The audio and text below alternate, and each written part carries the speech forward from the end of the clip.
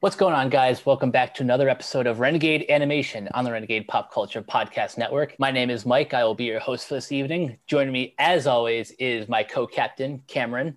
Howdy, howdy. And making his Renegade Pop Culture debut, please welcome one half of the Ramble On Movies podcast. We've got Eric Muller.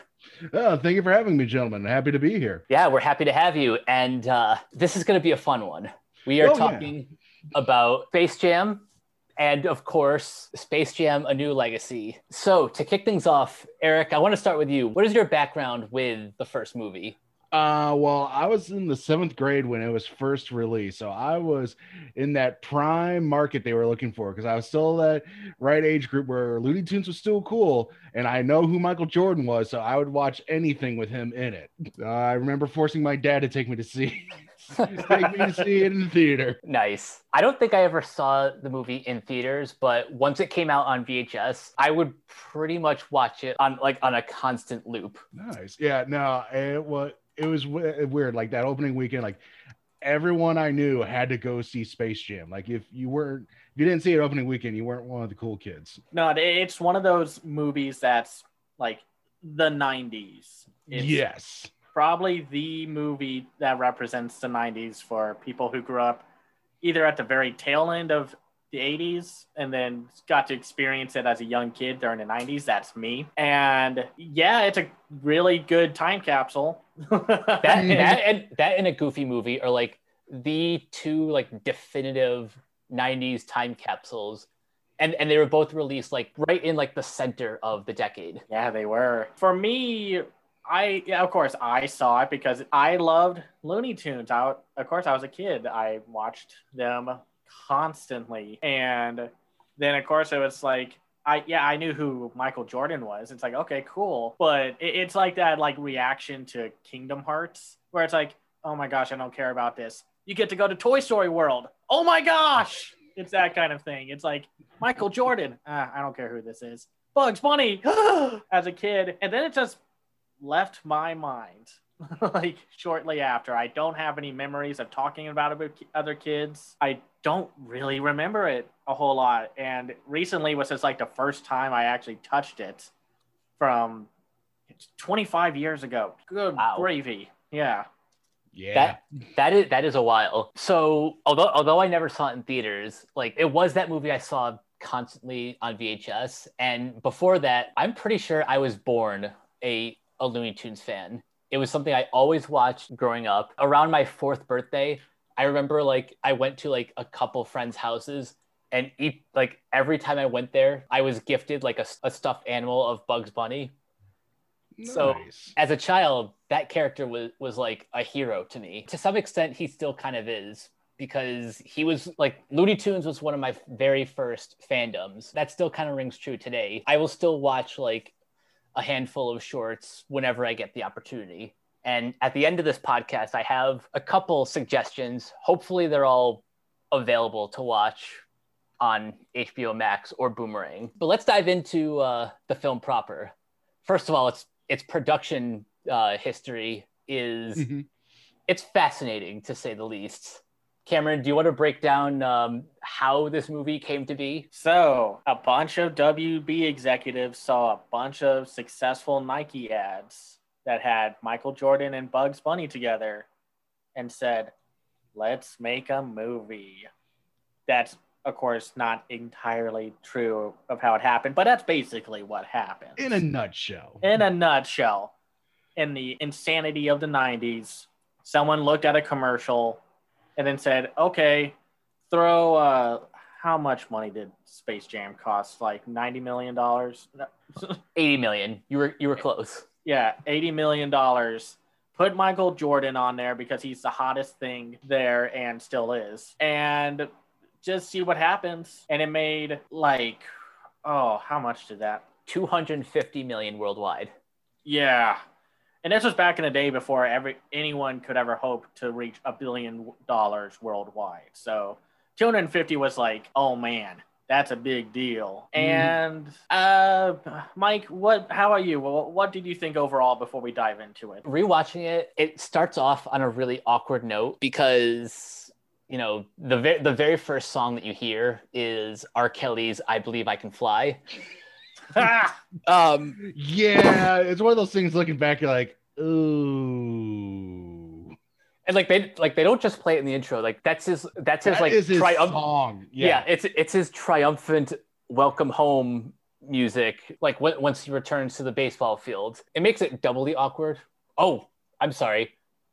They play it 3 times. The third time is like during the credits rolling. Yeah, now that song pops up, and I think this was just a little bit before everything that unfolded before Kelly. So it was just like, oh, look at this stupid, harmless song. Oh, that's kind of cute. And then, of course, the news came out, and it's like, Ooh. oish. Well, it's also, you know, this was a Grammy Award winning song too. Of course, Yeah. we can't help or choose what's going to age badly Right. in everything. So, But that aside, you know, outside of the fact that as charismatic as he is, Michael Jordan can't act his way out of a paper bag. No, he cannot. At least he's surrounded by like a handful of funny comedians. Wayne Knight is genuinely funny as his wormy assistant. Mhm. And of course, Bill Murray just being Bill Murray is great. yes. But like, I don't know, watching this movie, it does kind of take you back to the 90s. This is like as close to time travel as we're ever going to get. Well, especially one part, like when they're in the hotel, he goes in there, he's literally listing off everything Michael Jordan is sponsoring: McDonald's, Wheaties, Hanes, forget some of the others. Gatorade, Nike, all of that. And you're just like, yep, that was everything. Because back then, if you were a major company, you had Michael Jordan as a spokesman. Yeah. I hate to be like a Debbie Downer about all this, but I just don't think this movie holds up at all. I mean, there are a few funny things about it, but I think it's mostly just like, oh, it's based off of an ad. Everything's fine. But now it's like you watch it and it's like, man, they held this thing together with paper clips and gum. Yes. Like, it's a miracle that it got actually made, if you think about it. Yeah, and I will give it kudos. It's one of the few films that does the whole 2D animation mixed with live action. And there aren't that many of them for good reason. But yeah, because it's a very difficult process getting like the animation to blend with the realistic setting. I will say, I think like the 2D animation looks fine. I think it all moves pretty well. And seeing all the Looney Tune cameos and the audience and such, like that it's really fun if you're watching like the new HBO Max series and being like, oh, there's that guy from that one and that one, or like seeing the 2 hillbillies or something from that one episode with Bugs Bunny and such. Yeah, there's like a lot of deep cuts in the stands. Like, you had to have grown up watching Looney Tunes or Merry Melodies to understand who some of those people were. Yeah, but I do also recognize that this was 1996. This was like a year or so after, I think Toy Story came out in 95. Yep. This was when like a lot of animation industry people were slowly moving towards digital coloring, and something just looks off about how, I don't want to say like muddy all the characters look, but something about like the shading and the lighting looks kind of weird to me.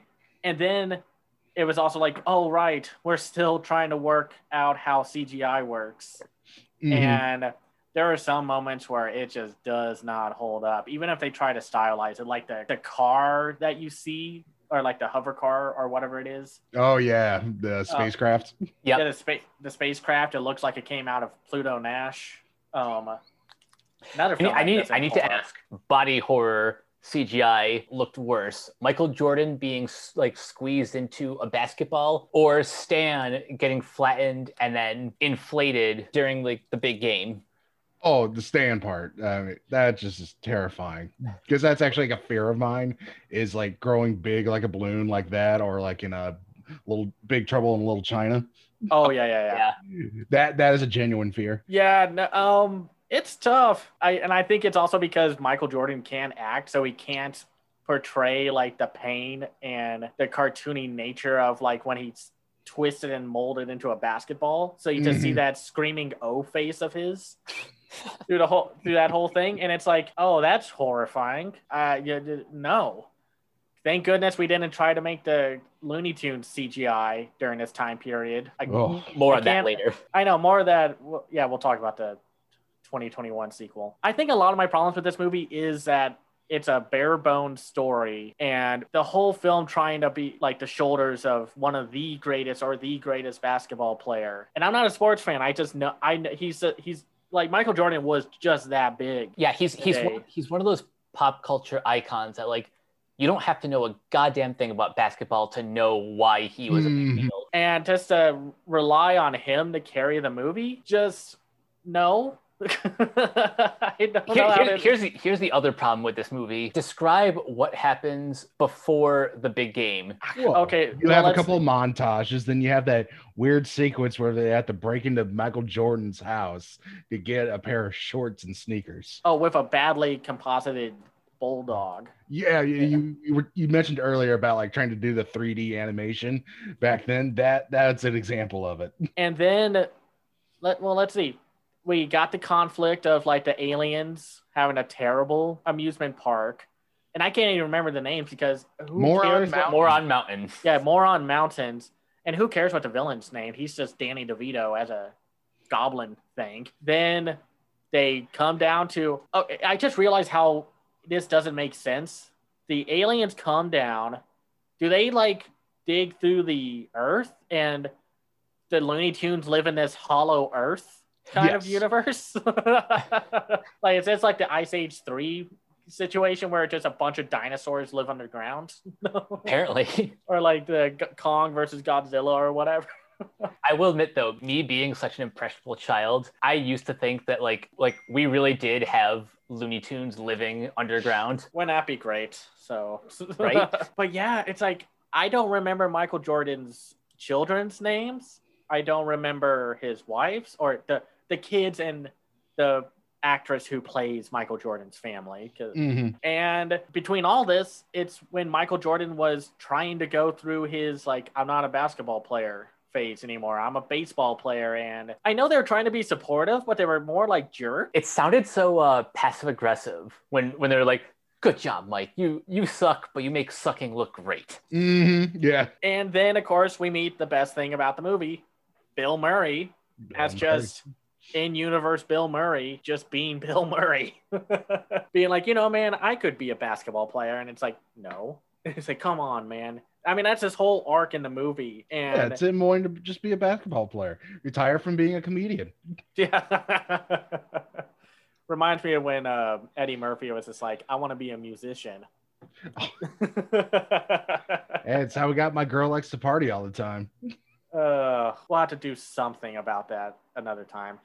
And then, well, really, it just goes to Michael Jordan playing golf and then getting isekai'd into the Looney Tune world because the Looney Tunes are like, oh yeah, these aliens want to enslave us and we need your help. It's just not an interesting story until you get to the point where Michael Jordan gets warped into Looney Tunes. That's what every child in the 90s came to see. They just wanted to see. It's almost wish fulfillment for kids, like just to have someone like transport themselves to the wonderful world of Looney Tunes. And you get to see Michael Jordan play basketball at the same time. That was what you wanted in the 90s, because I was a sports kid back then. And because watching as a kid, I didn't understand some of the subtleties of it. Now as an adult, especially after watching the Last Dance documentary, I picked up on some very subtle things in that movie. Because Danny DeVito, his character looks exactly like the general manager of the Chicago Bulls, who Michael Jordan hated. So the whole subplot of if you lose, you become a slave to this guy. Really, there's some not so subtle messaging there, right there. Michael Jordan working through some stuff. That's interesting. Okay, well, I give him kudos to that for that little Easter egg. I think that's very interesting. Man, okay, so before we record this podcast, Mike asked how long it takes for Michael Jordan to get warped into the Looney Tunes world. And it takes about, out of an hour and 27 minutes and 48 seconds, it takes them 31 minutes and 20 seconds for the crossover to finally happen. That's a little long for a movie that has Michael Jordan. That's that short. Yeah, no, it's a short movie. I didn't realize it was 90 or like 80 so minutes. And that's a lot of time to take just to get to that point when nothing was ever that interesting. Because I do remember a little bit about the theatrical experience when I went to see Space Jam originally. A lot of kids were bored up until the Looney Tunes popped up on screen. Mm-hmm. And I'll admit, I did like the, like when Bugs interacted with the aliens at first. And he's just being so passive about it. Like he's doing that whole like, so does he have long ears? And they're like, yeah. Does he like hop eat around carrots? like this? Yeah. And they're like, yeah. Does he go like, and what's up, Doc? Like, and he like rests his arm on top of the squatty alien. He's like, and what's up, Doc? Yeah. No, never heard of him. I love when he does that in the classic cartoons. It's one of those gags that just never gets old. Yeah, Bugs is just a great character, like one of the timeless characters. And then it was kind of funny when they just vaporized the area around him. I think it could have been a little snappier. It's like they put a little too much weight behind his movements, but maybe it's also because I am so obsessed with how Sony does snappy animation these days and such, or have seen the current Warner Brothers animation output where they're just making 3D cartoons. I'm just trying to remember it, like a lot of this stuff that's outside of the major points. One thing we haven't talked about yet is the score, which was composed by James Newton Howard. I just realized this like recently, and it kind of blows my mind because when you think of James Newton Howard, you think of things like The Dark Knight or his work on Disney films like Treasure Planet, Atlantis: The Lost Empire, and even most recently Raya and the Last Dragon. I didn't think like he would work on a movie like Space Jam. Well, the paycheck is good enough. Yeah. When they give you a number that you're willing to do it, you do it. But man, I have to say a lot of this mixture of 2D and live action does not look good, especially when Michael Jordan's getting pulled through the ground. Yep.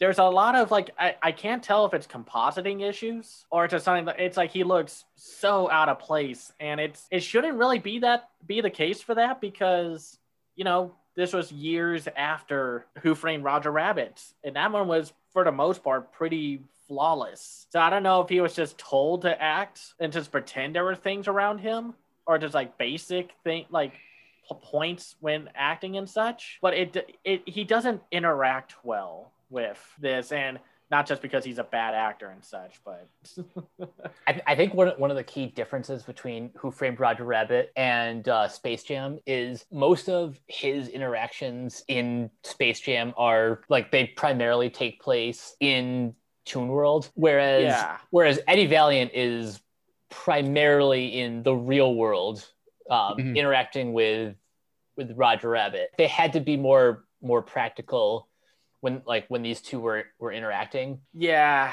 and I don't know, it doesn't quite work, and I think that's mostly because Michael Jordan has no charisma. And I mean, I don't know. It's like it's kind of hard, like unfair to pinpoint like everything that's wrong with this movie is on him. But when he's like 50% of the reason you go see this movie, that's a problem.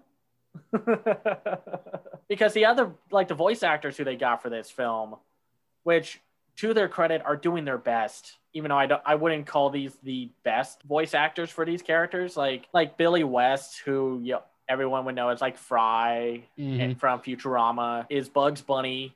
And I don't think he's the best Bugs Bunny. He's pretty good, though. He's good. He's not great. Right. I think he's a better Elmer Fudd, who he plays here also.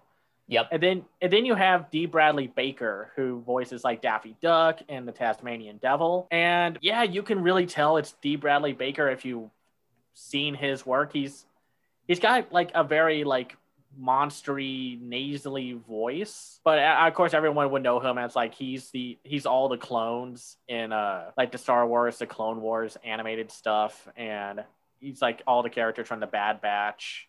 Well, I say all the characters because most of the characters are clones. He's pretty much the Bad Batch, yeah. And then like you see him in other things like in SpongeBob and whatnot. Like he's everywhere. You've probably watched a cartoon where he's been in it and such and what have you.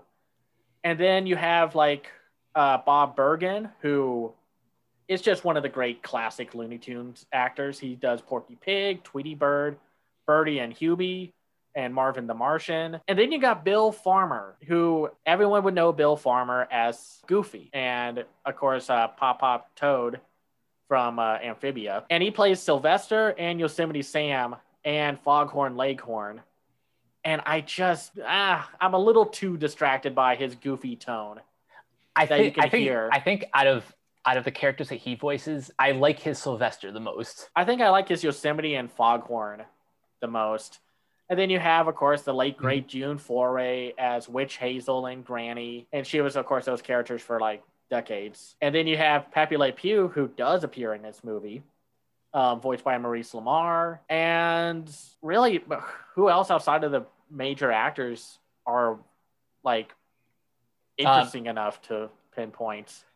I guess we got to talk about her because she's. I was waiting for you to bring this up.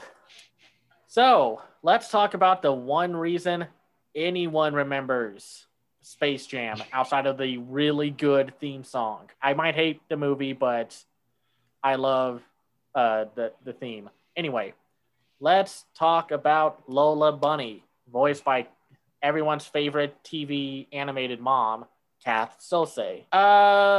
Mike, you start first. What's your takeaway from Lola Bunny 25 years after her very first appearance? Here's the thing. She's not really the worst character, but in this movie she has a lot more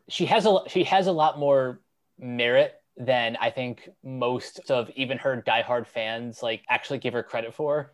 Like, just if we're just talking about the plot and like her involvement, she is the only Looney Tune who is a competent basketball player. So like, there's obviously a reason why she was introduced. Personality-wise, she's the femme fatale, and really nothing more. I think Kath Soucie is outside of Kristen Wiig, who voiced her in the Looney Tunes show and gave her a complete revamped personality. I've always personally considered Soucie to be like her official voice. Mm-hmm.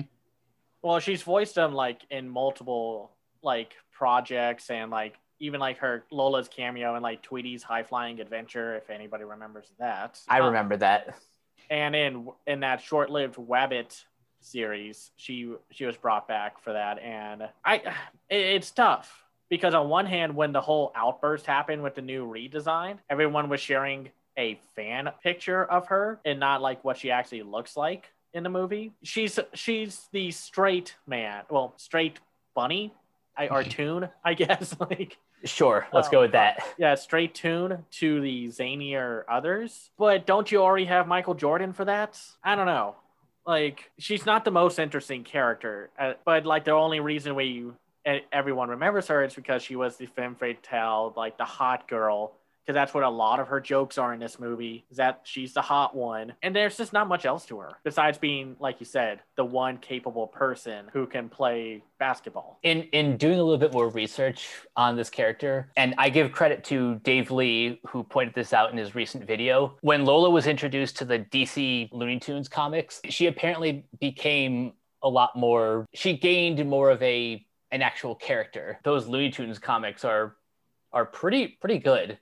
They've been running those for like a couple decades now. I think they must be up 800 or 900 issues. So if you can ever find those, definitely check those out. And I mean, it feels kind of crummy to be like, oh, she's just the sexy icon. I mean, it's kind of like how people have kind of come back onto the Transformer films with Megan Fox's character, where she was like, oh, she's just a token hot chick that Shia LaBeouf ends up with. But then it's like, actually, she's like the most competent person in a few of those movies and then got unfairly kicked off. And then, of course, how the internet treated her. Anyway, it's just interesting, just kind of like her legacy as a character, because I feel like after Space Jam, there was like a hard reset of like, okay, let's give her an actual personality. And then, of course, everyone loves her Looney Tunes show incarnation with Kristen Wiig, where she plays a bit of a manic pixie dream girl kind of character, but like a dark edge to her. But then, man, in some ways, I kind of wish this whole film was animated because then, like, after like we get all the characters together and such, they cut in between, like where because the aliens steal the talents from all the major basketball players of that time, and then you spend a lot of time with those basketball players trying to find out what happened to their talents. That might be as funny as some like subtle jokes are. That's where the movie takes a real nosedive. I mean, Eric, what do you think? I mean, I thought the stuff with the basketball players was probably the funniest parts of that film. Like, I think that was the parts included for the adults. So that way they don't try to, who are taking their kids to it. So they're not like, why am I just watching this stupid movie with Bugs Bunny playing a basketball game with Michael Jordan with slavery on the line? It's just because, because I was a sports fan. I was like Charles Barkley, I thought was great in it because he had some great timing in it. His joke about not dating Madonna again, I thought was fantastic. Oh, I thought that was pretty fun. I thought some of those jokes were very funny. Yeah, I mean, I think that's what that was. It's one of those parts because I remember growing up, watching the Looney Tunes with my dad, and he'd be laughing at a lot of the stuff, and those jokes would go over my head because, back then those weren't meant for kids; they were meant for the adults. Exactly. So that's why I feel like that whole sequence with the players trying to figure out what's going wrong with their powers set to Basketball Jones by Barry White, which I thought was very interesting. It's just one of those things where it's like, I think that was thrown in for the parents. Because again, you got to remember, this was supposed to be a family film, but they do a weird job of trying to balance the whole thing out where it's like literally, all right, we'll give the kids 80%, 90% of this movie, and we'll throw in 5 minutes of jokes that only the parents will get. There's one joke that really sent me. It's the way it was edited with Barry White saying yeah. In the scene where Pat Ewing was in therapy, and his therapist says like, "Are there any other areas where your performance is lacking?" And he just turns around and gives him that look. Yeah, Barry White is singing, yeah. And Ewing's like, no. Well, see, okay, so there's the thing. It's weird that some of the live action stuff was a lot funnier than the cartoon stuff. Like, right? Shouldn't it be reversed? Because I didn't find a lot of the dialogue jokes. Like, it's like, we got spit, we got balls. And it's like, okay. And then they do a few references in the main game. Like, I remember for the longest time, I thought I think it was the Elmer Fudd and Yosemite Sam pointing guns at one of the Monstars. I thought they were doing a Men in Black reference. And then thought the same thing. And then you rewatch it and it's like, oh, it's a Pulp Fiction reference. Because then they played the song in the background. And yeah, I just didn't find a lot of the cartoon humor funny. Some of it was a little cute and such. Like, I like when Bugs is trying to, like, get, worm his way out of everyone getting enslaved. And he writes this book of rules, like, right on the spot. I always think those are kind of funny because they're just like, and it's right here in this, it's like, book of rules here. This is what we have to do. And because also that's, like, the closest to classic Looney Tune humor you would get. Yeah, and, okay, let's talk about the game. So it takes about, I think, like the 50-minute mark where the game happens. Oh gosh. Which is weird because from that point on we really only have like 20 minutes left. No, not 20, 30 minutes. Yeah. Well, I guess not counting credits and whatnot, so it's like 28 minutes or so, whatever. I always used to think like the game lasted a little bit longer because as it is, by the time you get to the game, it almost feels like we didn't have a second act. It's interesting because it takes a long time for the first act to wrap up. And then you get the second act, the middle part of the film where Michael Jordan meets the Looney Tunes. It's like, okay, well, I guess I understand what the situation is. And then it's just a game for the rest of it. What did y'all think about the game? Like the execution of it and such. Like, I thought some of the jokes were funny, but I didn't find all of them funny, and I didn't find it all that gripping. Mostly because it's like, why didn't they just do what they realized that they needed to do in the first place? Like, was it just because Michael Jordan was just like too stingy on like, no, you can't be cartoons in basketball? And it's like, dude, you're going against like 5 or so giant alien monsters. I would use every trick in the book if I were you. Because Jordan's ego wouldn't let him do it any other way. No. That has to be the only reason the way like the game went the way it did. I mean, like I liked some of the parts, like when I was looking through the crowds. I loved seeing the Dover boys. That was fun. And I liked seeing like Rocky and Mugsley and I forgot the mountain lion's name. I liked seeing him. And I liked the scene where they have the little mouse who was not really part of the lineup, and they just threw him in for this one gag when he goes against the tall, blue, lanky, stupid alien. Mm-hmm. And I feel like, was that like the mouse's gag in the original cartoons? I felt like that's how he would talk. Like that's how, like whenever he had, I remember for like 2, maybe 3 different cartoons, like literally that's all he does is you kept talking and going, okay, I really like this, and yes, yes. Yeah, and the alien was like, yeah, yeah. And then just squishes him. I'll admit, that was funny. I did like that one. But then everything else, like, they should have gone loonier with this film. And I don't know if it was like a timing thing or just technology or what have you, because the CGI doesn't hold up in a lot of this. I think it's a little bit of both. Like there's something about the execution of even when, you know, the tunes get to be more themselves, it still kind of feels like the animators are holding back. And it's hard to say whether that's just the technology being I mean, we have to remember that this was 1996, right? And it's not its fault if it couldn't do half the things that we can actually do now. Well, I think part of the problem with the game is just the story structure of it, because you know, you had the first half where, you know, it was like the traditional basketball game, as traditional as you can get there. Then you have that weird third quarter where Michael Jordan goes, okay, let's up the stakes. I'm willing to be a slave for you too. And then that's when they go, okay, now let's be loony. Let's have that great halftime speech with the, you know, Jordan's secret stuff. Yeah, even though I was just stay hydrated, kids. I'm sure if they had a little less control over the product, they would have made that Gatorade or something. Oh yeah, absolutely. Oh, probably. Because I mean, understandably, you know, it's, you know, Michael Jordan, and he marketed some of that stuff. Though I will say I did love like the scene where Daffy gets the ball and all the mom stars chase after him, and then he tosses it towards Granny. Yes. And all the mom stars tackle him. Like this movie is so inconsistent, but I love little moments of it. Like I love like when the aliens are looking at all the basketball players to steal their powers from. Mm-hmm. Like I love like how just like the woman's like, oh my god, what is this freakish individual next to me going on about? And by the way, that's Dan Castellaneta. Yep, sitting in the crowd. Really? Oh, that was him. Yep.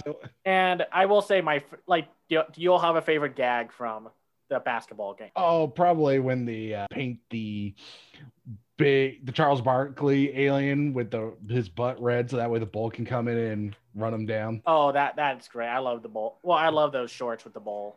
Yeah. And I think mine was just when Bill Murray comes in to save the day, and he's just like, oh yeah, no, I knew someone. And yeah, producer's a friend of mine. I attempted Teamster to drop me off here. Yeah. And then Dan DeVito's like, I didn't know Dan Aykroyd was in this picture. that was funny. That was meta before meta was really a thing. Yep. Yeah, that was like way before Lord and Miller basically took a sledgehammer to meta humor. Mike, do you have a favorite gag or like a joke from the original film? I think one that gets me every time is when Daffy is like smashed into the purple alien. He's like, but mommy, I don't want to go to school today. I just want to stay home and bake cookies with you. I also like it that same part because he's holding one of them so tight, like when they rip him off, it messes up his face. He becomes like Picasso. Yep. Oh, that part was funny. And I liked when Lola jumped on the face of one of them and just like pulled up all the skin flaps down on him. I don't know. I think they should have gone more cartoony or something. Like I mean, we'll talk about this with the new one. That's what I think like the newer movie did better, was that they did more with the cartoony nature of the game, since granted, they had like a freaking 45 or 55-minute runtime to do all that with, and not just 28 minutes to get it all done. I don't know. Like, do y'all have any other like praises or criticisms? I think we covered about everything. Yeah, I agree. Yeah, no, it's an interesting time capsule. Now, I understand why people love this movie. I understand it's like one of those childhood classic films. It's one of those things where it looks great through nostalgic glasses, but if you take those off, you understand it's a hot mess. Oh, It yeah. is. And to be clear, if you like the film still, even like watching it today and understanding why people say it doesn't hold up, perfectly okay. Nothing wrong with that. Mm-hmm. Both opinions can be true and correct at the same time. Exactly. Yeah, no, it's a film that I think should have gone further, and I think if they had a different team of people behind it, like I don't think they needed what's his name? He's the guy who directed the Gremlin films and Back in Action.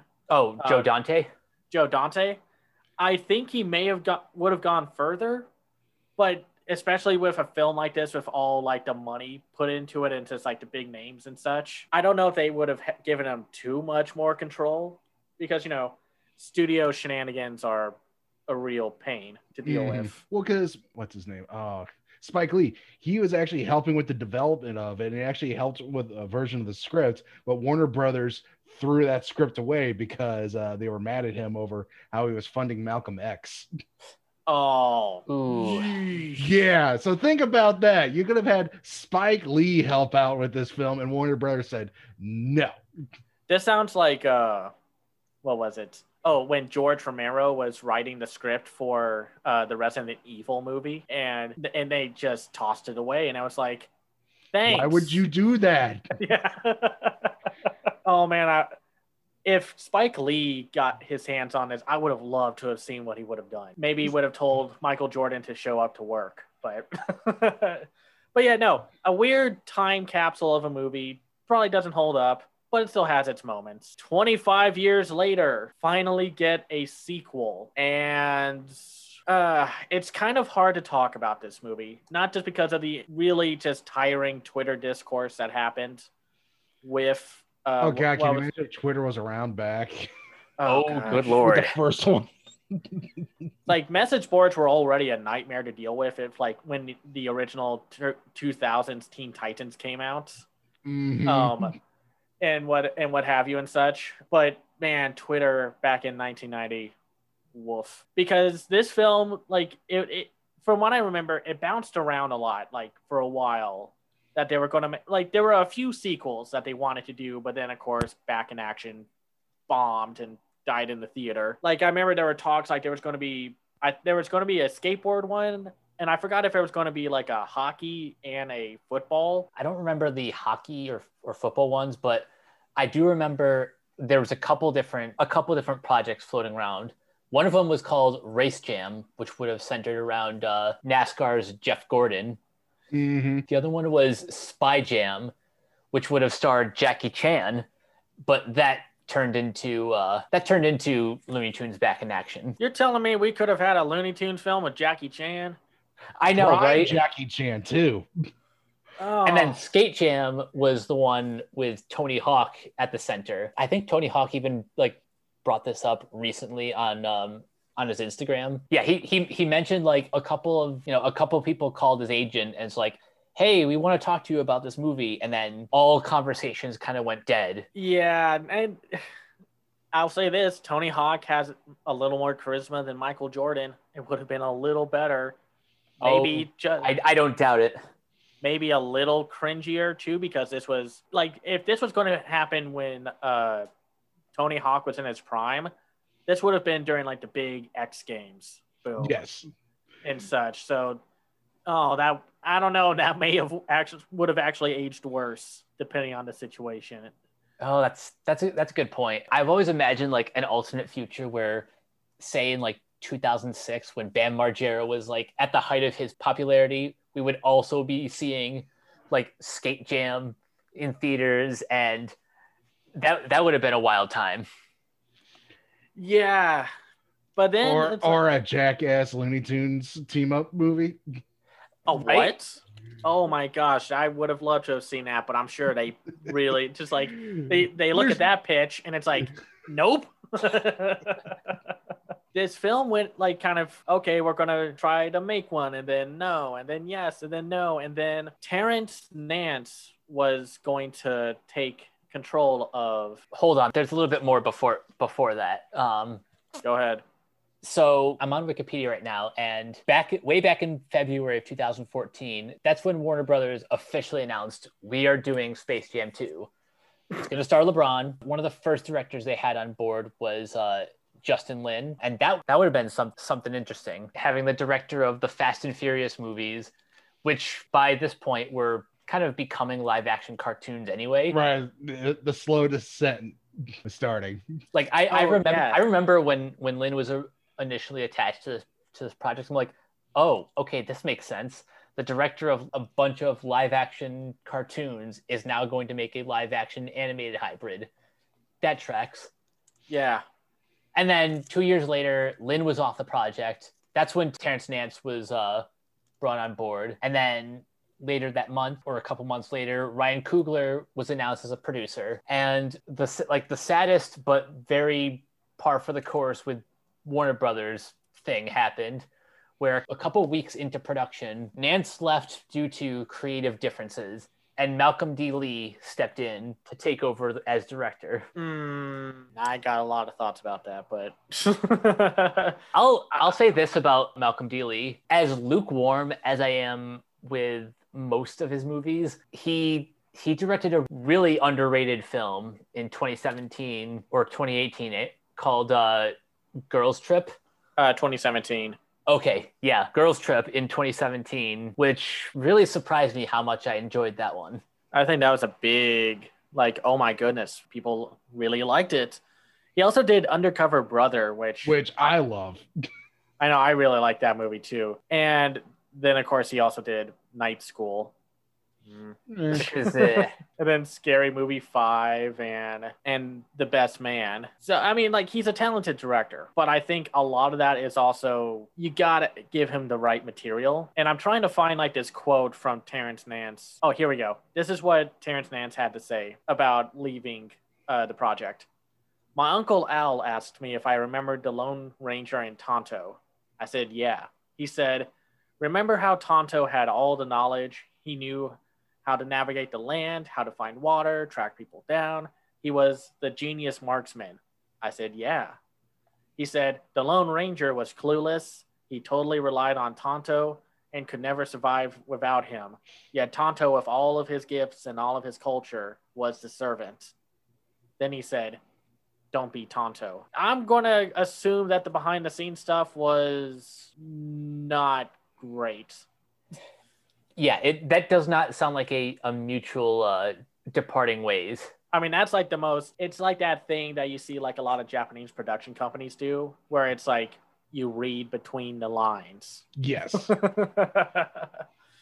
And, well, we finally got it. The movie that all the nostalgia fans wanted on July 16th, 2021. Mike, start us off. What did you think about the overall movie? To quote the end of my Letterboxd review, largely I think it's fine. It's too competently made to be the worst movie ever, though too corporate to rise above anything other than pretty good at times, but it's also too genuine to be a cash grab. It's complicated. This movie has, let me count them, 6 credited screenwriters, and 4 of them have story credit. And yes, one of those writers is Terrence Nance, who, that must be a WGA or DGA rule where, like, if you had any involvement in the movie, you get a screenwriting credit. Yeah. I think it's based on a certain percentage or a portion that you write, because if you remember with like Ant-Man, when Edgar Wright left, he brought in people to redo the script, but they kept enough of his original ideas where he still got a credit for it. Right. So yeah, there's 6 writers credited. You got Jewel Taylor, Tony Rettenmeyer, Keenan Coogler, which is Ryan's brother, Terrence Nance, Jesse Gordon, and Celeste Ballard. So if at any point you feel that certain jokes don't land while others do, or the tone feels off, it's because there are way too many cooks in the kitchen. I'm trying to find out like what else these people have worked on. And it's just like, that's a lot of writers to have. And yeah, I see. Well, like one of them was a writer for Creed 2, Jewel Taylor. And then we have The Light Thief and Tony Redenmayer. And a lot of it just says additional crew, though. Nothing to Ryan's brother only has Space Jam and is also working on the screenplay for Creed 3. So it's not a whole lot of people. Though I assume that a lot of the better jokes came from Jess Gordon, who worked on Rise of the Teenage Mutant Ninja Turtles. That would make sense. And then Celeste Ballard was on like Wrecked as a writer, Sweet/Vicious. It's just a bunch of random stuff, and I don't. Which best describes this movie? It's just a bunch of random stuff. That's perfect. So, Eric, what did you think about this movie overall? I go back to my main review on this, where I just more or less said, no, this movie continues the legacy of the first film by being a dumb, fun, bad movie.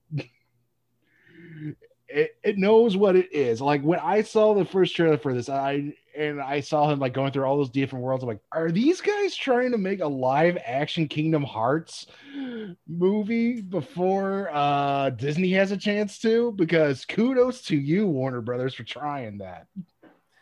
It's basically the, like, how I describe this movie is the Oh My Disney sequence from Ralph Breaks the Internet. Yeah, it's that, but the entire movie. Yes, my emotional experience, I say this as like trying to sound snooty and, you know, like full of the aughts, but I say that as just like my experience from watching it the first time was, well, that was fine. Kind of funny at points, kind of creative. Fine. This is what happens when you make a sequel 25 years later and have so many shakeups. And then I watched it a second time to take some notes on some things because I wanted to call to action some of the people marketing this film. And then it's just like, it's fun in moments, but I'm kind of hating it. Not like full on like, thanks, I hate it. It's like, it's not the worst movie. I have my best to worst of 2021 up. So far. Out of my 34 movies that I have on there, it's at number 26. It started up higher, but then it crashed and burned, mostly because of some of the behind the scenes stuff, and then just rewatching it again. And it's not like there aren't any good elements to it. I think that's the problem. There are too many moments where, for me personally, I saw what they were trying to do, but it just keeps rubbing up against like what this movie is, I guess what it's ultimately become.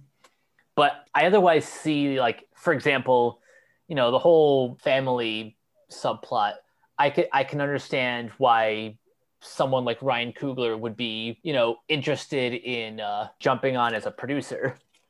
Well, it's like at least it has a core to the movie, because what was Michael Jordan's plot in the first Space Jam? I don't really remember. Like, was he just not challenged enough as a basketball player? Because it's like, oh yeah, I'm the top tier honcho, I'm the big cheese, now I want to go conquer another sport.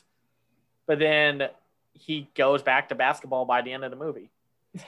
His arc in the first Space Jam is, well, to the Looney Tunes, he is pretty much just like Mad Max rolling into town. At least LeBron in this movie has a more personal connection, although it may or may not come off a little too on the nose, because in the intro, during I guess one of either like a game or a practice, you know, he's sitting on the bench playing a Looney Tunes video game. Oh, I know exactly what he's playing. He's playing Bugs Bunny's Crazy Castle.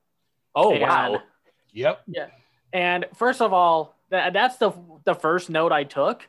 That friend giving him the Game Boy with the game in it, that's not as great of a gift as you think it is. I mean, first of all, I love the Game Boy. That's not the problem. You give him a C-tier Game Boy game, and not Super Mario Land or Kirby's Dream Land or something. It's just kind of like, hey, I cared enough to give you my Game Boy, but not enough to give you a good game with it. And I will say, at least they played a song that matched the time period that it was taking place in, because I looked it up, and Ghetto Superstar was from 1998. So at least to me, that made sense more than I Believe I Can Fly in 1970 something when Michael Jordan was a kid. And then probably one of my favorite jokes of the film is that little cutaway in the montage. Well, first of all, I love the little like rotoscoped animated sequences like that they would trace over LeBron James with. Like I thought that like it was a much flashier looking montage sequence, but I love the part where you see him be like, you see this? I do this all for you, Cleveland. And then it directly cuts to him to a news report saying like, and now LeBron has joined the Los Angeles Lakers. It's like, I swear someone in the editing team wanted to take a small jab, like who was a Cleveland fan. Right, a Cleveland fan who's like, I appreciate you bringing us a championship, but I will never forgive you for the decision. No, well, and it's just thought that was very funny. Just like a great edit gag. Oh, no, I thought that was a good, whether it was on purpose or not, but yeah.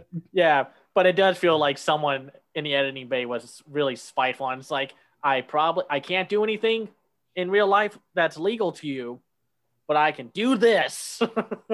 It's one of the best shade throws that any editor could have done. Right. And then we go through the boring, drawn out, long time to get to when the movie actually kicks in.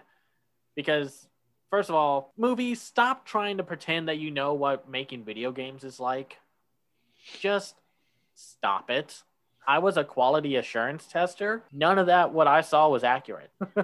Sorry, I'm just putting that aside. I know, like, we make fun of Michael Jordan for just being a walking brick wall of charisma. But LeBron has no excuse.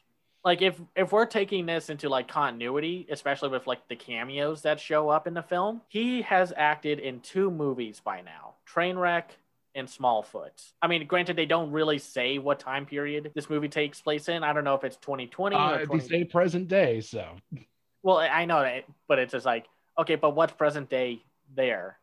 And all because of a Smallfoot cameo that I see in the background of the game later on, but I'll get to that. So, did something happen between here and then? Because LeBron is just wooden. Like, he has like the same charisma as Michael Jordan. And I don't know if that's just like something that he chose to do, or the director just wasn't paying attention, but I don't know. What did y'all think of LeBron's performance? I think the main problem is his arc is taken a little bit too seriously. When you watch him in Trainwreck, he's a lot more comfortable because he's playing himself. I mean, he's playing himself here, but he's playing like he's like Bill Murray in Space Jam. He's just playing a caricature of himself in Trainwreck. Well, yeah, Trainwreck, he's working off of Bill Hader, which is always easy to do because Bill Hader is so good at being able to act and also make other people better in scenes. Right. That ain't that the truth. It's just like he doesn't have any of that charisma, and Mike, I think what you said was correct. This movie takes it too seriously when it's just like, and I get it, they want an emotional core with like him trying to bond with his son. And even though this is current day, and he's just like, man, you can't make a living off of video games. And it's like, excuse me? Like, I'm sure you live near the guy who made Minecraft, depending on where the location of that house is. So, excuse me? It seems like that, and like that sort of dialogue that kind of reeks of, how do you do, fellow children? Oh gosh, that's what it does. I will say there was one good gag with the older son getting constantly whacked by the basketball machine, like shooter, where it's just like, man, I just want you to have a ball. Ow! And then like when the mom's telling them to come in, and the son that has the turmoil with his dad, it's like, what are we going to have? Spaghetti and meatballs? and then the kid gets hit with the ball again. I thought that was kind of cute. I like that kind of humor. Well, because he asked about like Bron's acting, and I feel like he gets better throughout the film. Because I think what this film is, and I had this revelation this morning while walking my dog, is sometimes people are working through things when they're working on a project. I think for LeBron, his whole arc relates to his real life about him growing up in a single parent household and him not really knowing how to be a father. So he's going after the only real male authority figure he had, which is his coach, and his coach is telling him video games are stupid, they're a distraction. So that's why they really stress that in the beginning for LeBron. But this is also a continuation in real life when he is trying to be like a real good father for his kids, but he still gets dunked on by the national media for going a little too in on it or making a fool out of himself supporting his kids. It's just like this weird like thing where I'm like, this is LeBron saying, look, I'm trying my best to be a good dad. That's something I can appreciate. Like when actors and filmmakers kind of bring in real life elements to their films. Mm-hmm. Yeah, no, it's like that's why like I give the kudos to the film having an emotional core with that, and at least it's one that you can understand. Yeah. But even it's just also weird to say that Space Jam has this emotional core. Right? I mean, it's not a strong emotional core, but it's a core. That's more than you could ask for from the previous film. Even though also, I do agree, LeBron does get better. I still think he acts wooden, but at least he gets something to do along with Cedric Joe, who plays Dominic, the younger son. Mm-hmm. But the others like Sonequa Martin Green, who I've seen before, and she's great. Just doesn't get a whole lot to her character, and I don't know. I give her kudos for that line delivery during the game where it's like, you got to win this game for our son. And she does it in a way where you can't, like, the line is horribly written, but the way she delivers it, you're like, you did a good job with it. You did the best you could. Yes. Actually, that's very true. I do like the line where she's just like Dom, he can't hear you. I'm his mom. He better hear me. Yep. So that I'll admit that was a great line. And then I feel bad for Sayar Wright. He doesn't have a lot to him. He's the older brother. And then Harper Lee Alexander. I think she only gets who plays the youngest daughter. I think she gets one line in that whole movie. At most. Yes. Anyway, which is interesting because it's like the exact opposite than like the kids who play Michael Jordan's kids, where they had a little more time, but not enough. I mean, I don't think they had enough screen time as LeBron's kids in this movie, but they had more to do within the screen time that they were there. Of course, they were there to help Bugs get the shorts and such. But let's talk about the best thing about this movie. Don Cheadle as Al G. Rhythm, the only guy to show up to work. Pretty much. He understood the assignment. Yeah. That he did. He was a lot of fun to watch. And I like Don Cheadle. I think he's got a lot more range than I think a lot of people give him credit for, or that he's given. Because I understand he's played a lot of more serious roles more than comedy. Mm-hmm. But we have to remember he was also in the Funny or Die Captain Planet skit. So he's not a stranger to comedy. And there's at least a creative angle to the algorithm being the villain, even though the meta-ness of it doesn't work, since I'm wondering if this was made, the algorithm was made as a villain, not just because of algorithms running websites like YouTube and the web and such, but more just I forgot when this happened, but I remember Warner Brothers was trying to copyright an AI system to help them make movies. People kind of misunderstood that to think an AI is taking over the role of a studio executive. And that's what I kind of thought that the gag was. Mm-hmm. And at least Don Cheadle put in 110% into being as delightfully sinister for as a cartoony villain. Right, yeah, he was better than this movie deserves at some point. Oh, he he was way better than what this movie got. And then I didn't care for his little sidekick character, Pete. I don't know what that thing was, and I thought he had the worst CGI out of anyone from the movie. It was a cute idea, but not really good execution. Agreed. Agreed. And then we get some of the weird, awkward cameos when we go into, like, when LeBron was like, we're going to talk about this movie thing at Warner Brothers, and we're going to go there. And then they watch the algorithm do the pitch meeting, and then you see Steven Yeun and Sarah Silverman completely wasted. Like, it's like all through that part, I was like, is Steven Yeun going to do his Sorry to Bother You character or his like Mayhem character or something like that? Just like, please give me something. And no, he's just there to smile and wave. Sarah Silverman gets a little more, and I feel like some of her stuff was improv, but I don't think it was very good improv. Like, after LeBron goes on his little thing, like, man, this is kind of creepy that an AI can cop likeliness. Because I mean, doesn't LeBron make a joke about, like, you know, having an athlete going into movies isn't a great idea. Yeah, it never works. I understand that joke, but it's also like, you've acted in 2 movies at this point. Your character from Smallfoot shows up in the background of the Space Jam game. Like, that must mean that in that universe, LeBron does not voice his character from Smallfoot. Apparently not. That just threw me off a little. It threw me off more than it should have, but it's always just one of those like moments where it catches you off guard when you think it shouldn't have. And that's kind of one of the problems of like having so many screenwriters. Like you end up losing track of like what lines should stay, what lines should be tossed in the trash, and it just kind of becomes a jumbled mess. And then we get to the part like where like LeBron and his kid are zapped into the Warner server. Is that what it's called? The serververse. The serververse. It's like Warnerverse 3000 or something. Yeah.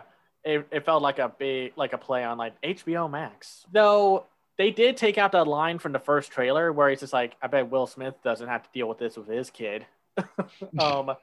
Which that would have been funny to keep. I don't know why they took it out. I thought that was that's a great line.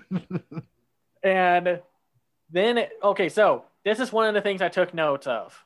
How long does it take for LeBron to get sent to the Looney Tunes world? 25 minutes and 44 seconds of the 1 hour and 55-minute runtime. What is with these 2 movies and just not getting there fast enough? Because you don't see the Looney Tunes until you don't see them properly until about 26 or 27 minutes in, like when LeBron meets Bugs Bunny. Oh, about that. This whole subplot of like getting the band back together. Tell me that's not like ripped right from the 2011 Muppets movie. Yeah. Yeah. You know what? It works in both those movies. It does, though. It's like we're going to talk about some of how Warner Brothers just sludges the film with all the stuff they own. Now, I did like the first little interaction, like how LeBron actually meets Bugs Bunny by doing the classic rabbit season, duck season thing. And I loved when Bugs Bunny turns into, as the internet likes to call him, Big Chungus. Like when he gets all fat and such, which was originally from one of the original Bugs Bunny cartoons when he imitates fat Elmer Fudd, or when Elmer Fudd was really heavy set. I thought that was kind of cute. It's like going to shoot the rabbit. And some of the jokes in this were cute, though. Man, couldn't they come up with a different joke? It's like, oh no, I'm turning into Kevin Hart when he lands into, and he's short and such at first. I don't know. It was just lazy joke, but whatever. This was kind of a contingency from like when I kept up with the production notes of this film, and then Mike and I saw the Annecy preview for Space Jam. What did y'all think about like finally seeing the 2D animation on screen? I thought it looked pretty good on the big screen. I mean, just in general, anytime I get the opportunity to see a 2D animated film in theaters, I'm going to take that opportunity. I don't know how this would have played on HBO Max. Maybe I'll rewatch it later, but I thought the animation was okay, not stellar, at least not after a few hours removed from seeing it. But it played pretty well on HBO Max. I didn't have time to go to a theater because of work. Yeah, I saw it on my TV. It looked pretty good. Now, for like the animation itself, I will give them kudos. It did not look as muddy as the original film. Like, I think going the brightly colored route was a much better decision than doing like the darker colors and such from the original film. And then, well, I think some of the lighting made it look clunky, and it was like this with the original film too. Like some of the lighting made it look a little weird. You learn about shading, like shadows and light in filmmaking and such, and animation and what have you. It was like they always had a constant shadow on them when there was no reason to at points. And then we do the whole thing that kind of pissed everyone off. The whole like traveling to the different universes. Yes. Now, on one hand, I loved the DC superhero one. I loved seeing Mike, who was the guy who worked on the Batman and Superman cartoons? Oh, Bruce Timm. Yep. Yeah, Bruce Timm. I love that they used that look for everything in DC world. It was a little funny to see LeBron get cast as Robin. Like, I'm Robin? I'm freaking Robin? Though I guess, even though it would have been fun or maybe too on the nose if he got Jon Stewart Green Lantern, which is weird because Jon Stewart does show up, or at least the character does. Yep. And seeing Daffy and Porky try to do a fake traumatic incident thing, it's like, we got to stop this train before it hits an orphanage. Of course. I thought that was cute. And really that's all because of like how good Eric Bauza is as Daffy Duck. And Eric does Porky Pig too. Yep. Interesting. And this is weird because Mike and I are watching the HBO Max shorts right now. It's like Eric Bauza and Bob Bergen and Jeff Bergman play a bunch of the different characters, but now it's like it's kind of reversed. Some of them play the ones that the others play. Yeah, in this movie, Jeff Bergman plays Bugs, Sylvester, Yosemite, Fred Flintstone, and Yogi Bear. And Bauza plays Daffy, Porky, Foghorn Leghorn, Elmer Fudd, and Marvin the Martian. Which I love Eric Bauza's take on Marvin the Martian. He is probably the best voice for Marvin. Yeah. So, and then we go, like, of course, we go through Mad Max Fury Road where we see Wile E. Coyote and the Roadrunner, which I thought that was kind of cute. But did they, recreate the scenes, or did they, digitally put them into the movie? I think they were digitally inserted. Yeah, digitally inserted. Okay, that's interesting because it was just also interesting to see that one low-key, deep-cut Looney Tunes guy, the bandit guy who's gone against Daffy when Daffy was like in the Western cartoon and such. Oh, yep. As Tom Hardy's character. And then we go to Casablanca where we see Yosemite Sam because, of course, his name's Sam and the famous line, "Sing it, Sam," which I thought that was pretty funny. It's like, oh, man, you got baggage, lady. I respect that. I mean, what did y'all think about the combinations and such? Like, we saw Foghorn in Game of Thrones. Yeah, like I say, winter is coming. This wasn't the part that annoyed me with the IPs because, like we've talked about this and it's been said on Twitter, Looney Tunes has been kind of a marketing thing for a few decades, like beforehand. Yep. Like, yeah, sure, we love watching the old cartoons. But then you get older and you realize, like, oh, I see what this is. To expand on that a little bit, right from like the early like Looney Tunes and Merry Melodies shorts from the 30s, the Merry Melodies especially, those pretty much were only made to serve as like animated music videos for Warner's extensive music publishing library. Mm-hmm. So like each one of those shorts was like pretty much exclusively devoted to bringing one of their songs to life. And like a lot of those old shorts used to have like just caricatures of the famous comedic celebrities that were on, or just famous people in general. Yeah, like how many times did they do a caricature of Humphrey Bogart or Peter Lorre, James Cagney, etc.? Yeah. So this is nothing new for Looney Tune and such. So that's not really the big problem. Though I do have one question. Mm-hmm. When we get to Wonder Woman, where Lola is, and we'll talk about Granny being in the Matrix in a second, why is Wonder Woman separate from the DC universe? Honestly, that's a really good question. Well, she also shows up briefly in the DC universe. I think it was the DC animated universe for that one, and then for some reason they're trying to stick to the Wonder Woman DCEU, even though it was animated, which is weird, but I think that's what they were trying to go with. And if you want something like trippy about all that, Rosario Dawson is the one who voices Wonder Woman in this film. Yeah, and she's voiced Wonder Woman in a couple of the DC direct-to-video movies. Yeah, so it's really weird. It's this weird meta-ness of just like everything. And then of course, before we get to the major one that kind of pissed people off, let's talk about Granny showing up in the Matrix with Speedy. Which, first of all, good job on Gabriel Iglesias as Speedy. I thought that's perfect casting. I love Agreed. him. And then Granny being played by Candy Milo. Granny is kind of an interesting character in some ways. It's just like how she's portrayed in this movie because she's played up as like the scene stealer, I guess you could. That's how you can put it. Didn't care for the Twitter line. I thought that was kind of but it was cute. I that didn't really bother me, though. I can understand why it bothered people with Taz being with Rick and Morty. Even though I thought that was probably the best joke out of all those. That was my favorite one. I agree. I just like, wait, hey, here's your badger thing. We're done doing experiments on it. Oh, geez, I just can't get what was in there out of my brain. It's like, it's your problem now, suckers. I kind of hope tonight's episode of Rick and Morty makes fun of that, even for just a second. Actually shows him testing on Taz. Yeah, no, well, I hope so, because this was the interesting part. Rick and Morty is the only Adult Swim / Cartoon Network character to make a cameo in this movie. We don't see like the characters from Dexter's Lab or Powerpuff Girls or like Johnny Bravo or like Samurai Jack or like even Aqua Teen Hunger Force. Well, I mean, what was the age rating for this movie? PG. Yeah. Okay, then that makes the Rick and Morty thing even weirder, even though that was probably the best joke I've heard from Rick and Morty. Because you know how I mentioned earlier in the first Space Jam, like that whole segment with the NBA stars was for the parents? Yeah. This joke was meant for the parents again, because hypothetically, if I had a kid, they'd probably be old enough to see Space Jam, but I'd be the one appreciating the Rick and Morty joke. Right. That's a good point. And then they do the whole Lola Buddy and the Wonder Woman thing. Which I thought was actually great. Yeah, the animation there was great. I love that art style, yeah. And I loved it was like a lot more like reactions and just like animation to her than like when she's outside of that world and when everyone gets turned into CGI.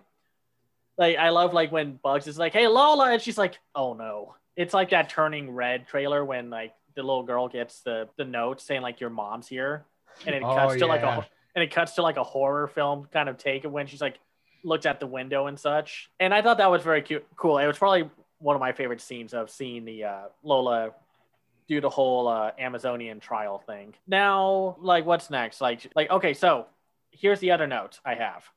Out of the entire movie, it only has for 2D animation, including the major part there, the 30 minutes that it gets to get to the big game, and the little bits that you see at the end. 24 minutes and 12 seconds total. Wow, that's it? Yeah, of 2D animation. And it's because this will probably kill any Lola fans. It takes 42 minutes and 53 seconds for Lola to finally show up proper. Because she shows up like when Bugs is doing that whole Shatner terrible Star Trek impression joke, like the little icon and such, but proper, like during the Amazons, 42 minutes. And then when we get to the CGI part, which is about like an hour total into the movie, the amount of CGI animation total is 25 minutes and 33 seconds. So it's actually about even. It is about even, which was interesting because I think we were all wondering, like, were they going to pull a sponge out of water and so much of it was going to be 2D and then the last half was going to be CGI. But this was also like total of like in between and not counting all the big CGI cameos and people and the audience and such. Or just like when the algorithm does the pitch thing, which I thought that the animation there was done very well. But yeah, let's talk about the other part that kind of threw people off. The CGI looks of the Looney Tune characters. What did y'all think? I thought they looked okay. I think what kind of saves it is the fact that Bugs is like very explicitly against it, and of course Daffy being Daffy is like, I look expensive. Eric, what did you think? I thought it looked pretty okay. I thought some of them looked better than others. I thought Taz probably looked the best out of everyone. I think Taz did have the best look because everyone else, like the more humanoid characters, like Elmer Fudd and Porky Pig, looked a little too smooth. Mm-hmm. Same with Granny. Now, I'm not going to talk about the Lola design. I thought she looked fine. Let's just keep it at that. Well, she looks like a person who can play basketball, so good for her. And be an Amazonian. Yeah, but yeah, I agree. I think Foghorn looked good, and I think Marvin looked pretty good. But then you got cases like Gossamer, which they gave him a mouth, and I know like he had a mouth, but for the 2D cartoons, he was just like eyes and a big thing of fur. He's like eyes, it's like some eyebrows and fur. Mm-hmm. And I don't know, his 3D design looked weird. I think if they just took out the mouth, I would have been fine. I think what really drags down some of these designs is the fact that they're using fairly realistic textures on characters who should not be using them. I think if they went the route of the Tom and Jerry film, like from this year, where they just looked like cel-shaded CGI models instead of these weird, awkward CGI, like realistic stuff, it would have looked better. Do you think they should have kept LeBron animated? Like they just turned his 2D model into CGI, or do you think they had to? I think they had to to I guess turn him back to normal. Yeah. Because then otherwise you would have had to make like when everyone gets warped into that game, like everyone from the real world, they would have had to gone CGI too. I guess the thing was, it's like he was a cartoon though. Like he didn't come into Looney Tunes world as live action and then warped himself to be a cartoon. When he comes out of that Nike hole in the ground, which that was kind of cute. I'm not gonna. I mean, it was kind of like eye rolling product placement, but whatever. So I guess that was just interesting to me. Now we don't have the Monstars, but we have the Goon Squad. They don't leave much of an impression. I think it would help if I was a bigger NBA fan. You know, I would know who these players are. But since I don't, all I can really comment on is their CGI appearances. And I kind of see what they were going for, like making them look like kind of out of this world and monstrous. But I think like compared to the Monstars, they just kind of took it like a little bit too far. Because I might not remember all the individual name of the Monstars, but you remember the Monstars. Mm-hmm.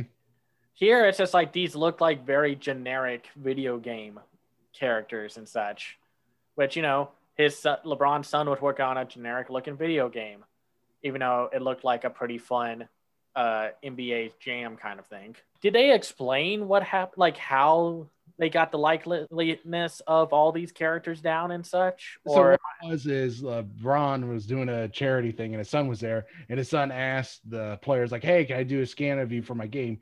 And they're all like, "Oh yeah, sure."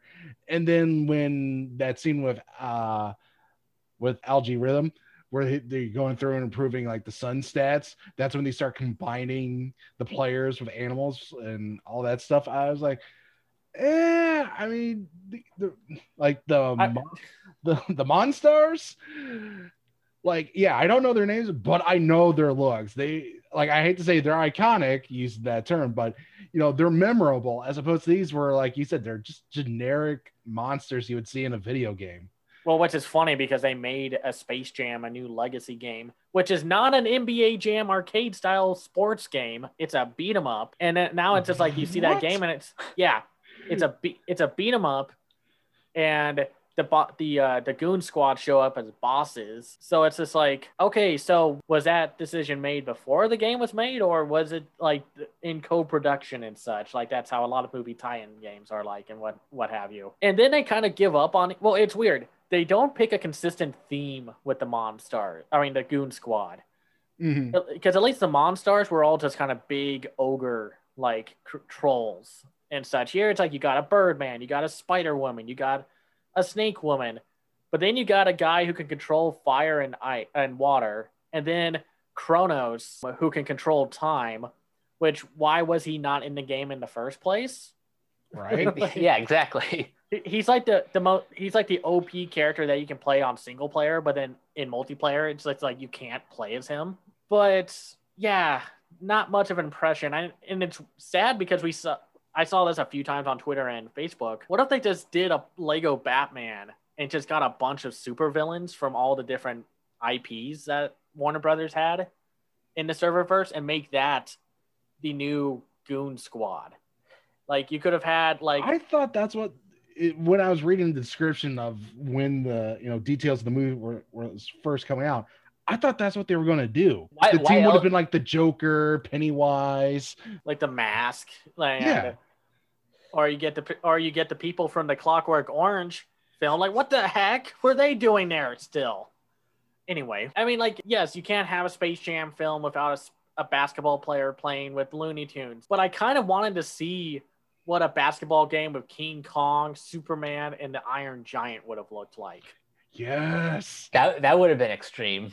That would have been more fun because then it makes Bugs Bunny look kind of like a dick for like going against LeBron's requests about like who to get. I mean, I don't know. That was just kind of me. I mean, it's not like a major plot point or it's something that ruins it for me, but he's just like, he goes like, why not just tell him, just get your friends back? His mindset during this part of the movie kind of bugged me because it goes through the same motion of, oh, we can't play at their level. We got to be traditional and play basketball how I play it. Dude, you're going against a guy who's made of fire and water. Step it up. And then of course they had that moment in time where they're like, oh man, we're going to lose. We're all going to fail. And then they get pumped up and they go out there and they do the same thing they did in the first film. Yep. And even Bugs makes a reference to that. It's like, isn't this kind of familiar? I mean, I guess they needed some kind of conflict between Bugs and LeBron because LeBron wants to play traditionally while Bugs is like, but we play like Looney and Zany and fun. Well, let's also not forget the great joke in halftime. We're like, guys, we got Michael Jordan. Oh gosh, I was actually kind of expecting Michael Jordan to be there, but then no, Sylvester got Michael B. Jordan. I still would have picked him up. It's Mike. Hey, you got Killmonger. I know you don't own him, but come on. Well, I mean, he's seen in the Creed movies. I mean, he's in great shape. Oh, that's true. And I wish Michael B. Jordan had a better joke than just be awkward and such. I thought that was pretty cute. That it is kind of nice that like that Michael B. Jordan is like showing up to support his friend because Ryan Coogler is a producer, so he's like, yeah, sure, I'll stop by for like a day. Well, yeah, that's what this felt like. Like he shot it during a lunch break. That's why he was eating popcorn. It's just like. It's like, hey, Erica, put this on. You can eat. You can keep eating your popcorn and just do this for 5 seconds, and then you can go on your way to whatever, like Creed 3. And then they do the whole thing where it's like, oh, they actually start doing well in the game because they're loony. Why didn't they do that in the first place? Because that's when the basketball game got fun. I mean, at least that's when I started to kind of enjoy the movie a little more. Like I love like the water got wet fire going like with the ball, and then Gossamer just super absorbs him like a sponge. Yep. Like I thought that was fun. It's like when they started going the more cartoony route with the game, that's when I thought it was at its best. Same. And then of course when they bring Kronos back onto the field and Granny goes against him, of course the marketing really played up this part, and they played Granny up like to be the scene stealer and didn't care much for half of her jokes. But I will say a lot of Granny's big comedic set pieces were the most literal example of how do you do, fellow kids. Well, it was like they were trying to make a meme out of it, when it's just like you don't make a meme by forcing it into existence. You do it by people getting caught off guard. But you do have her make a Chappelle Show reference, which is also weird. Which one was that? Game blouses. Oh gosh, that was like, if I didn't know about all of these zany moments with Granny, I think they would have impacted me harder. I just would have reacted to them better. Same. Word like you, when you mentioned like, the advertising for it, like really playing around, was like, I don't want, Granny, who's one of my least favorite Looney Tunes character, to have the more screen time over my favorite Taz. Taz had the best part of the game when he literally turns the world around for Brow to score in the opposite basket, and he's like, wait, what? Like I thought like when they put the gags on, that was great. Like when he's about to slam dunk another shot and Bugs does an old-timey reporter thing and stops him in midair, and he's like, wait, what? I think that was my favorite part of the second half, when Bugs acts like Bugs. Yes. Yeah. Like when the Looney Tunes act like the Looney Tunes, it becomes a Looney Tunes movie. Wow, what a novel Weird. concept! Like, or like when Tweety has the ball, and it's like, "Do you have your ticket?" Because the 1150 is about to arrive, and then the bird guy gets run over by a train, drawn out by a fake tunnel by Wiley, which that was great. I liked that gag. And then of course we have like the one that showed up in like I think the second trailer where Wiley Coyote does that multi-ball thing, which I thought that was pretty great too. But then they stop it because the movie's got to get serious again, and it's just like, okay, all right. I see. I think that's the problem. They keep wanting this movie to be taken seriously, and it doesn't work because you're not there to watch a movie be taken seriously. And then there was the whole Porky rap. I've seen that scene out of context and in context 3 times now. That was just so try hard. I'm sorry, that was not good. I mean, I liked the little moment where they reference that whole meme where everyone goes like, "Oh snap!" Then you see Tweety glide across the screen, like going, "Oh!" But other than that, stop trying to make the Looney Tunes rap. It's not funny. They've been And trying you know what? since the 90s. They've done this before on the soundtrack. Billy West recorded a Bugs Bunny rap written by Jay-Z called Buggin'.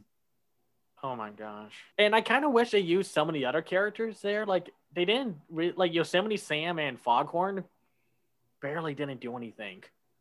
They were just there because they had to be there. Like that little training montage at the like when they get all the characters together and it's still 2D.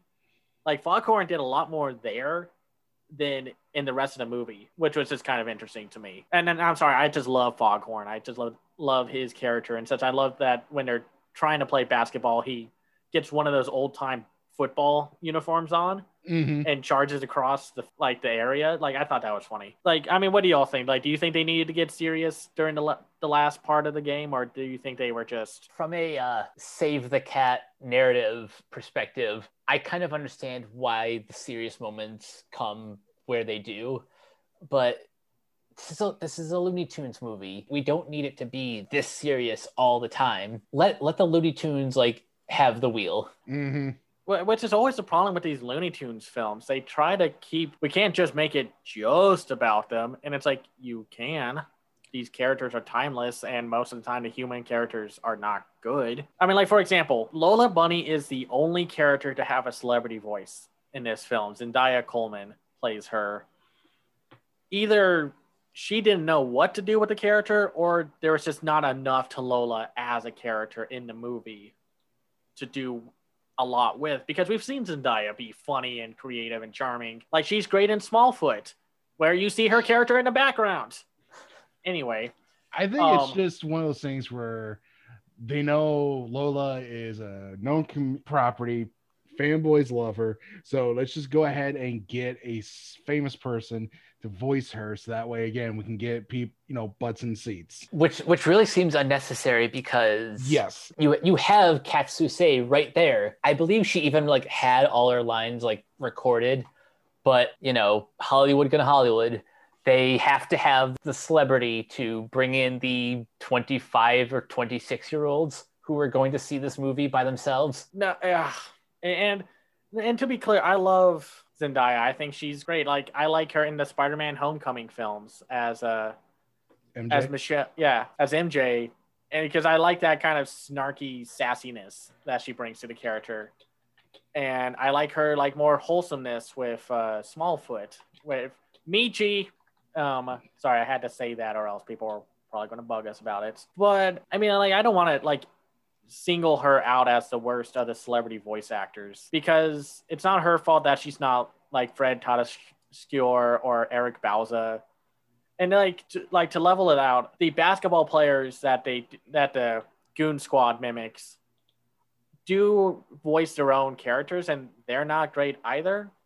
So it's like all the celebrity casting was not great. Now, what did you all think about the IP flood? Like, there's that one scene that the marketing loved to play up where they show like King Kong, the Smallfoot characters, the Flintstones, the Iron Giants, just all these characters flood in, to make up the audience, which I thought that was enough. I don't think they needed to bring a bunch of real life people in, even though they had to bring in LeBron's family. So I guess No, that's I like why the they. flood. I like that image. I loved, seeing all those properties come out. My problem was they were just so distracting during the game because for a lot of them, their makeup and costuming was so bad it was distracting me.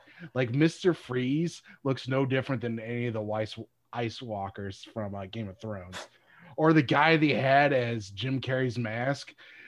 Like I think they just had a mask of him smiling the entire time. It looked creepy. It's almost like they weren't like with some of the live action characters. They pretty much look like theme park cast members. Mhm. Like, but as far as like the flood of IP, that really just reminded me of like an updated version of in the original Space Jam when we see like the line of cars going to the stadium. That's just like a modern version of that. Yeah, that's what I thought I was thinking too. No, but it was just interesting to see all, like, you see Captain Caveman, you see the Jetsons, you see the Flintstones, you see Jabberjaw, you see Yogi Bear, Magilla Gorilla, you see Space Ghost, not Adult Swim Space Ghost, just Hanna-Barbera Space Ghost. You see Blue Falcon, you see Dynamite, you see the Thundercats, which was kind of interesting to see in the background. And I will say, as much as like the algae is still the best, still love the punchline where it's just like, King Kong has nothing on me, and King Kong's just like, right, like the how dare you? He gives like the am I a joke to you look. Yeah, he does. Now, in terms of the animation, I thought they looked good in CGI, like a lot of characters. Like I said, like the Hanna-Barbera stuff. I still thought it was a little distracting to see the Iron Giant be so recklessly running. I mean, I get it. He's just the image and such, but it's like I kind of understand now why people had such an issue with him, like in Ready Player One, and then in this movie, when in one of the best animated movies of all time, he was not that reckless until when he thought the kid died and what have you. But still, I thought I think some of the characters had looping animation, because it seems like at points they never quite reacted the same way to what was happening in the game. And some of them look kind of dead, because it's like, oh, they'll be far off into the background enough. You won't see them. Who cares? But since I was watching this to take notes, and it was just interesting to me. I'm sorry, this is an animation thing for me. So I did notice like a couple of repeating reaction shots. Well, I noticed that too. I mean, I feel like that's what happened. Like they just filmed everyone, even like the live action people, to do a few minute loops and then do a few exclusive ones. And then just press and replay. Yeah, pretty much. And I understand this movie costs a lot of money, but it 150 million. But it also seems like a very cheap thing to do. But whatever. Cameron, I want to get back to your point about the Iron Giant. I thought it was more disrespectful in Ready Player One because they made him to be a weapon, which he doesn't want to be, as opposed to this one. Yeah, he's running around, but I mean, it's not like there's a city nearby or anything like that, because it's the abandoned Looney Tunes world. So I was more okay with that. But no, I thought it was more disrespectful. That's true. It was more disrespectful in Ready Player One. Yeah, right. That's true. I'll take my comments back from that.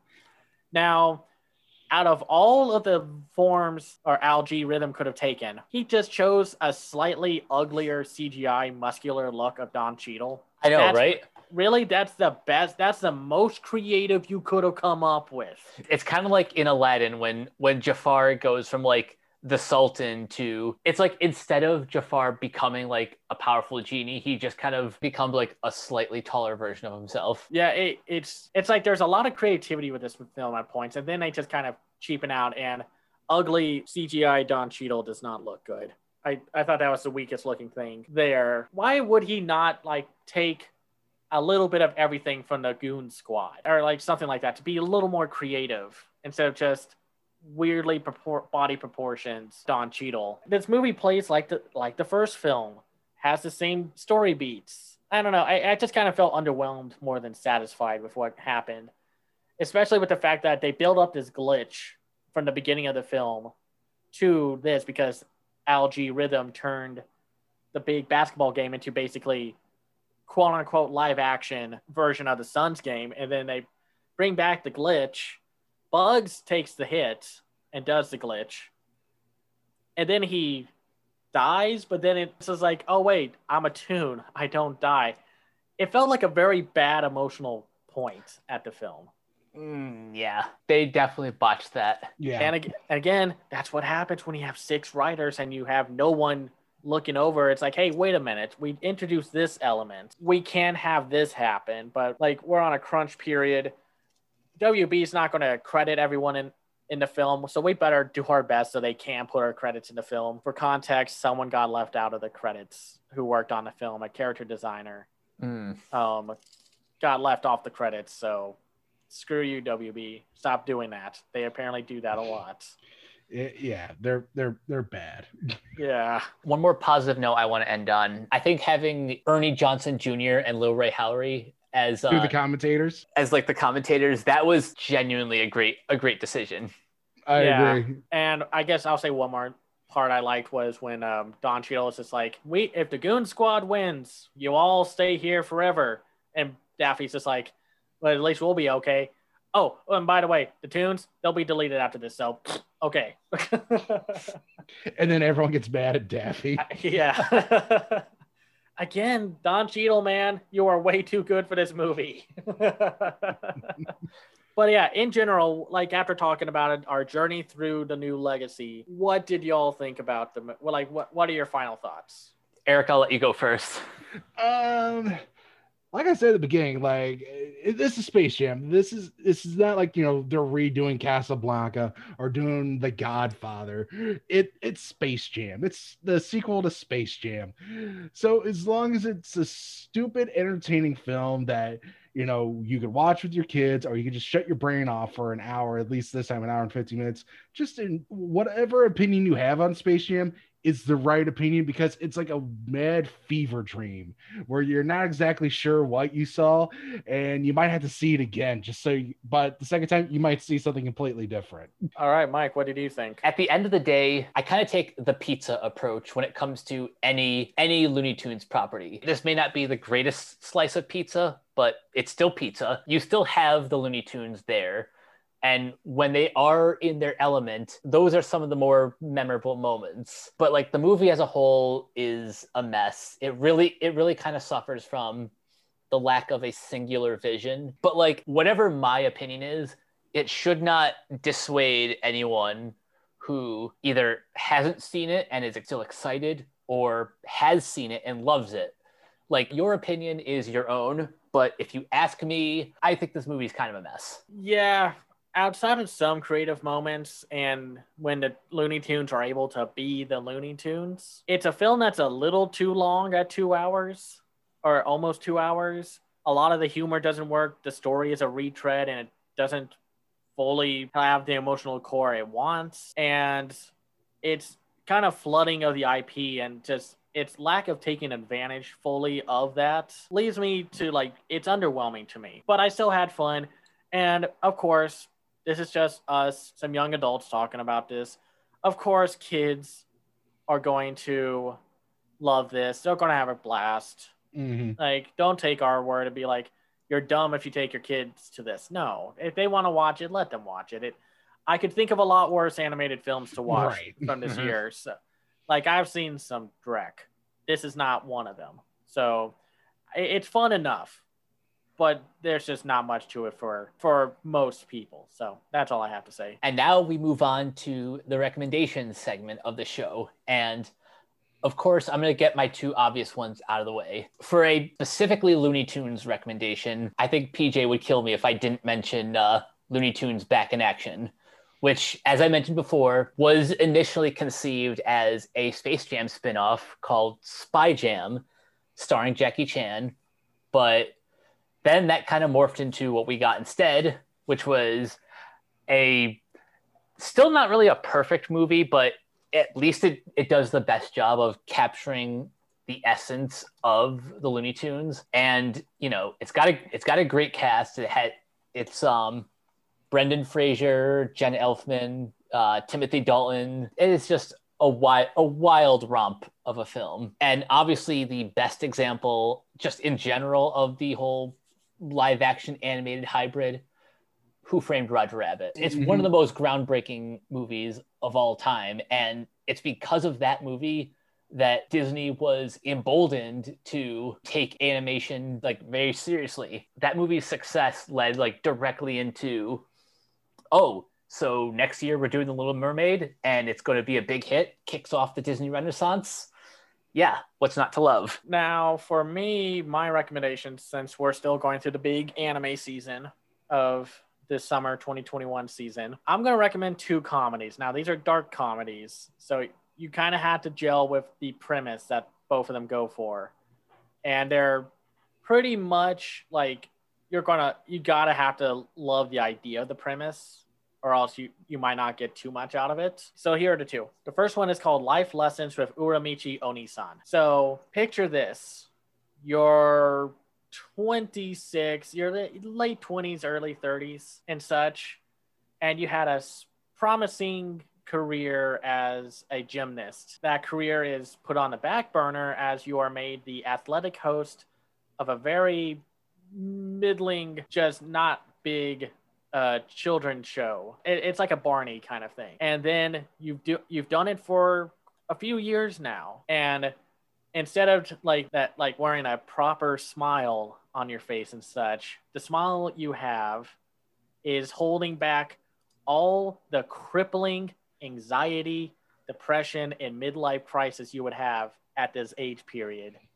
And you just let it slip to all the little kids that you're on with the show with. And that's basically what Life Lessons with Uramichi Onisan is. It's a bunch of young adults who are kind of stuck on being on this kid show for a career because they can't do anything else. But it's just the reactions to it all, how Uramichi will break character while they are literally recording, and the director is not stopping him to do so. Like he'll talk and he'll have like a raspy voice at one point, and a kid will be like, Uramichi Onisan, why is your breath so raspy? And he's like, it's because of all the long nights of drinking.